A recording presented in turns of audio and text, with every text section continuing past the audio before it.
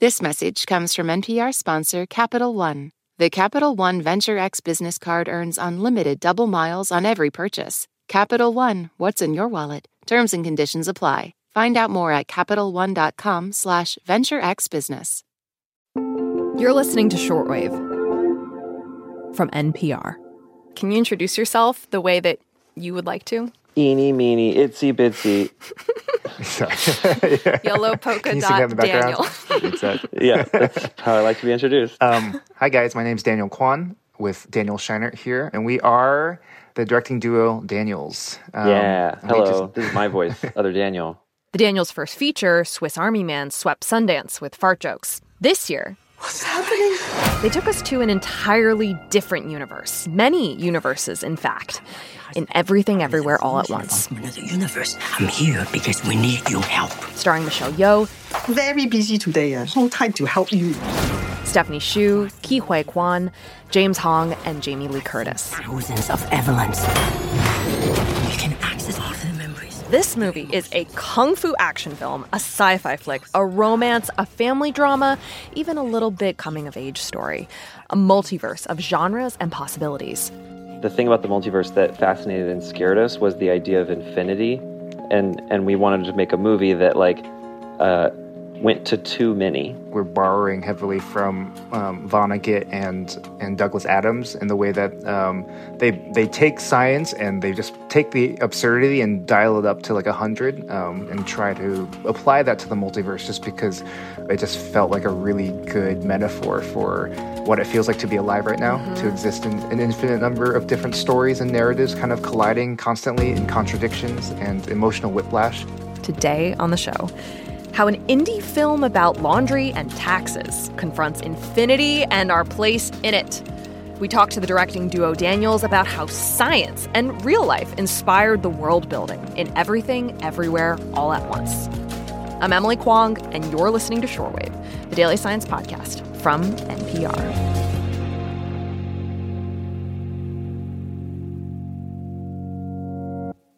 This message is brought to you by Apple Pay. Fussing with plastic cards should be a thing of the past. Instead, pay the Apple way. Apple Pay is easy, secure, and built into iPhone. All you have to do is set it up. Just add a card in the Wallet app and you're good to go. This message comes from NPR sponsor REI Co-op. REI has gear, clothing, classes, and advice for camping and glamping, biking and hiking, axing and snacksing. Visit your local REI Co-op or rei.com for the 1,000,001 ways to opt outside. Listen, both Daniels are nerds, but in different ways. For Daniel Scheinert, a self-proclaimed overachiever and teacher's pet, math was his thing. On math team, they give you 25 questions, 1 hour, and you get rewarded if you get any of them right. Yeah. And there's no right way to answer the questions. So it's a creative way to solve problems. A lot of times you'll end up with a score of 20 out of 100, and you can be proud of yourself. Whereas Daniel Kwan fell in love with science because of his mom. In second grade, they moved to a new school system, and Dan struggled to keep up, something he attributes to undiagnosed ADHD. His mom was worried his creativity was being stifled in a big class, so she pulled him out and homeschooled him for 2 years. We would do so many science experiments. And so like if I was into like animals, I remember we got like a cow's brain and owl pellets and a sheep's eyeball, and we dissected them because my mom had like a catalog like for homeschool kids to buy science experiments at home. So that was a big part of me realizing that I actually do love learning, just not school, which I think is a distinction that obviously we're all realizing is very very specific now. Yeah. Your movie is just punctuated with science facts. Like the alternate universe where there is an ape with hot dog fingers that won a fist fight, and that's the reason Homo sapiens died out. And I'm wondering, like, when did you decide to include science a little bit? Like just a nugget? And when do you decide to just go for other things? I mean, I think this movie, from the more than anything we ever made, right from the get-go, it was inspired by some science stuff we'd read. And it just felt like, oh, it's going to be in there. And then there was like a pruning process that we were constantly like second guessing what to include, what not to include. I think it was important to us that like the pseudoscience make-believe stuff be funny and narratively useful, then it's okay, as long as it's not dangerously misleading. You know, like, I do think that, like, science facts, like, sometimes can evoke, like, a real intense emotional reaction or philosophical reaction.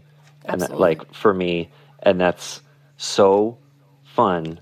And, like, from very early on, that was kind of part of this, was like, oh, let's talk about how the multiverse makes us feel. Like, we've been reading all this climate apocalypse stuff, because apparently global warming's pretty real. Yeah. And we're like, how do you tell, like, the stories that we're telling don't quite capture how this makes me feel. And as a filmmaker, that's like a fun, you know, it's part of our job, you know? You just made me realize something which I've never thought about. Simply that when scientists are going out there pursuing information about how things work, their job is not to then help us process how we feel about what they find. And that's where I think artists, teachers, storytellers, communicators, folks like you play that role in helping people deal with what's true about our universe. Or we play the role of making you, like, giving you permission to be willfully ignorant and and not worry about it, you know? Sure. We're actually distracting the public from these important conversations sometimes, and other times we're, like, able to help us process them. Yeah. Oh, I think you nailed it. Your creative process seems kind of scientific to me, in that it's very question-based. Like, you know how in school you learn about the scientific method and you like develop a question, and it's coming from a place of curiosity. And then that question eventually leads to theories. And just to like take this metaphor all the way, your movies are basically spaces for you to test your theories, the making part.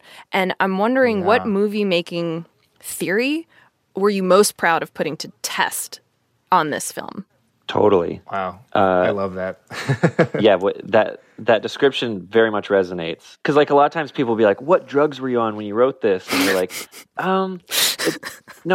it's more my math brain, you know, that inspired the movie. Like, we found out early on that, like, our favorite projects were ones we weren't sure if we could figure out or pull off. And we knew we were going to be engaged and trying to crack this straight through the very last day of working on it, as opposed to, like, oh, we know exactly how to do this. A hypothesis is what inspires us to make a movie, not a moral of the story or clear-cut story that we're totally confident in. Yeah, but I think you're definitely tapping into something that even maybe we weren't aware of until more recently. But I want to talk one little bit about this idea of the scientific method and when we learned it in school, and how in sixth grade we were supposed to choose a science project to basically do the scientific method, test out your hypothesis, and see what the conclusion is.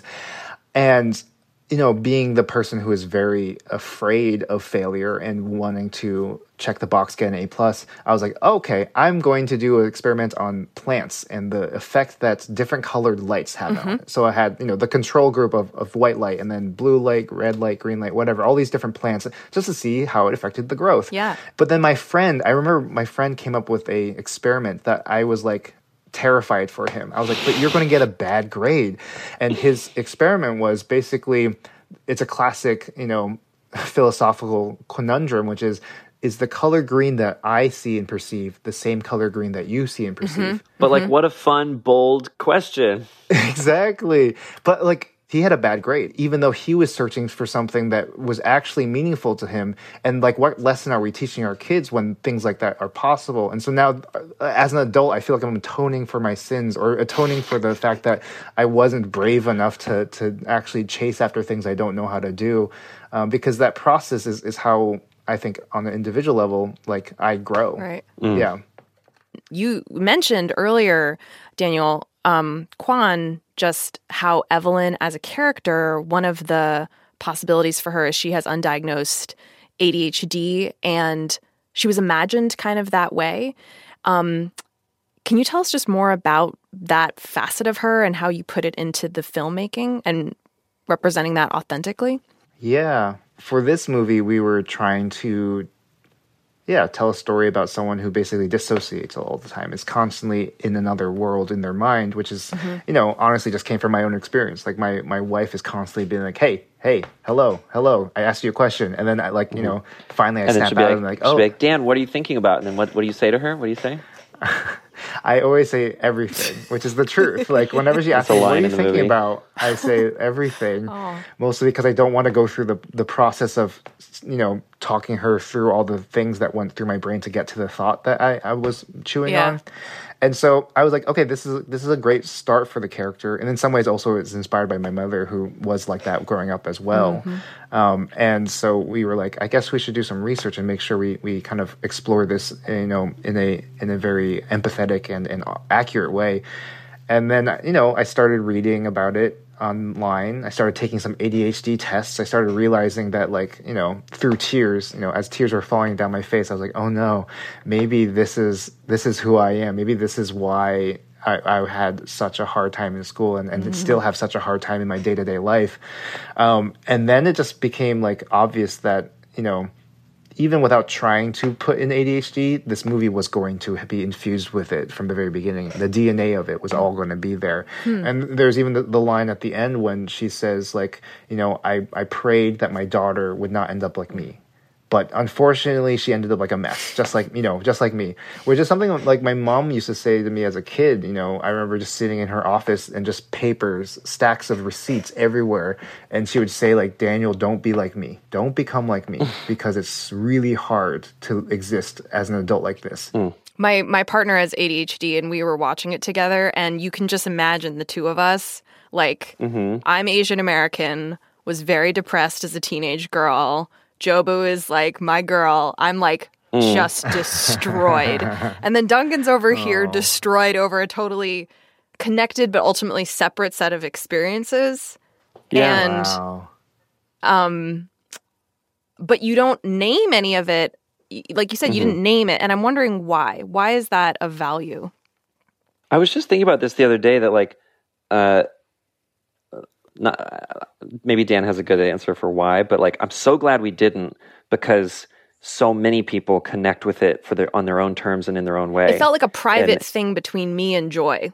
I'm this person's struggling with depression, and I know that. Yeah. And I feel like if we named too much of it, then we might have skewed the movie a little more towards you or your partner. One journalist wrote an essay about it feeling seen as a menopausal woman. Wow. And we were like, hell yeah. I'm glad we didn't name everything, because then she might have watched it and been like, oh, never mind, it's not about me. Yeah. Yeah. The last thing I want to ask you is, in this moment in the film when Evelyn and Joy are in the rock verse, where they're both rocks, there's no speaking, just words on the screen and wind sounds, which I thought was really funny for some reason. And one rock says, every new discovery is just a reminder that we're all small and stupid. So, Daniels, I have a question for you. In the process of making this film, what have you discovered that's made you feel small and stupid? My movie's a hit, so I feel huge and smart that I don't relate to my movie anymore. It's a classic Shiner answer. No. That deserves some recognition, though. Huge hit. No, it's not. I mean, it's a danger. Yeah. It's very weird. Sure. Every time we tried to put the science into the movie, it was very humbling, because it's hard to get right and complicated and but inspiring. Yeah, this is a hard answer for me, because I don't need science to feel small and stupid. In fact, me and my therapist spend most of our time working on how do I feel, okay with myself. And I think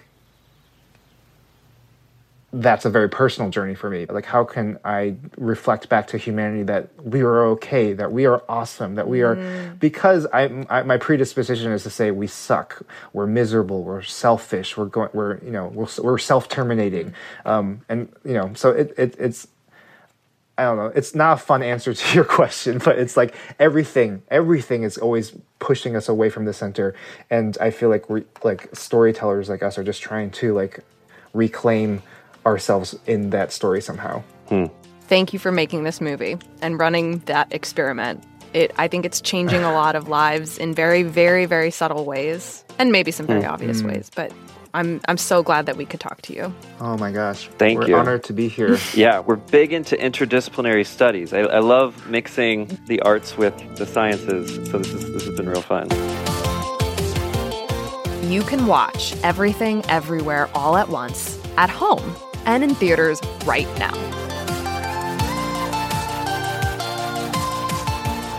This episode was produced and edited by Thomas Liu. Additional editing from Giselle Grayson, who is our senior supervising editor and who was fact-checked by Rachel Carlson. The audio engineer for this episode was Hannah Glovna. Special thanks to Ryan Collins and Rachel Goldfinger for helping us coordinate this interview. I'm Emily Kwong. Keep it weird, fam, and tune in tomorrow for more Shortwave, the daily science podcast from NPR.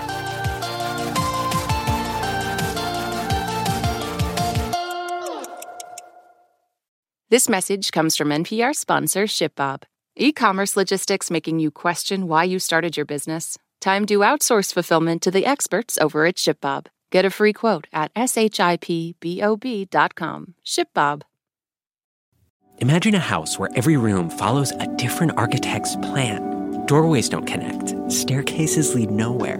Lost Patients is a new podcast examining our complicated system for treating psychosis, one that loses patients to an endless loop between the streets, jail, and hospitals. We'll ask how it got so bad and how it can get better. Listen to Lost Patients from KUOW and the Seattle Times, part of the NPR network.